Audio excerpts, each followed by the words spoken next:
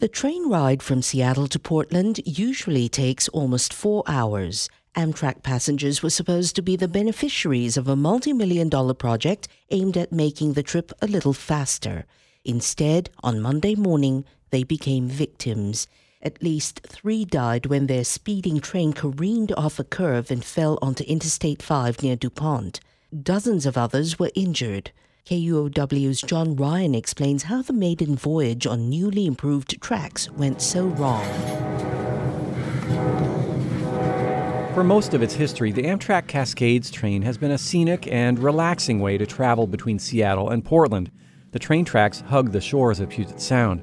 But that trip often got delayed by everything from freight trains to mudslides. Now, unfortunately, ladies and gentlemen, due to the nasty mudslides between Portland and Seattle, you'll be taking a bus. So transportation officials spent $180 million to move the passenger trains onto a shorter, straighter route, away from the freight trains and the crumbling coastal bluffs. Monday was the first day of the new line.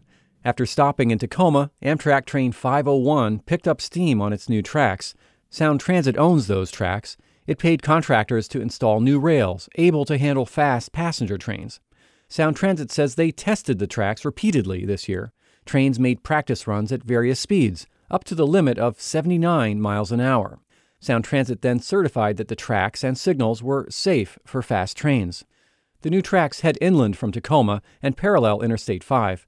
Monday morning, drivers saw a speeding train where they'd never seen one before. "Wow, this train is fast," one Amtrak passenger tweeted. "We are passing up traffic on I-5. But just a few minutes later, the 501 had run off the rails, where the tracks curved to cross over I-5. Hey guys, what happened? We were coming around the corner to take the bridge over I-5 there, right north into Squally, and we went on the ground. Okay, is everybody okay? I'm still figuring that out. We got cars everywhere and down onto the highway. That corner they came around had a 30-mile-an-hour speed limit. A train tracking website run by a rail enthusiast shows the Amtrak train cruising at 79 miles an hour most of the way from Tacoma. Then it hits a top speed of 81 miles an hour shortly before crashing.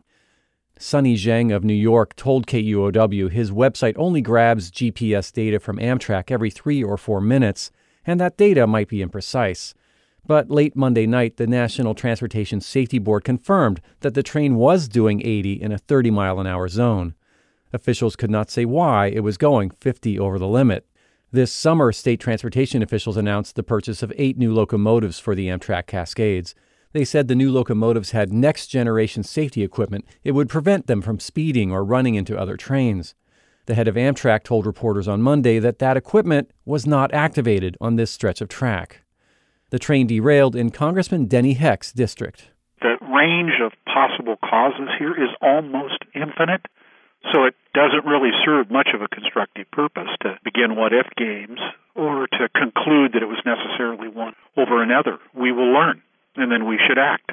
National Transportation Safety Board officials say it could take a year or more for them to conclude their investigation.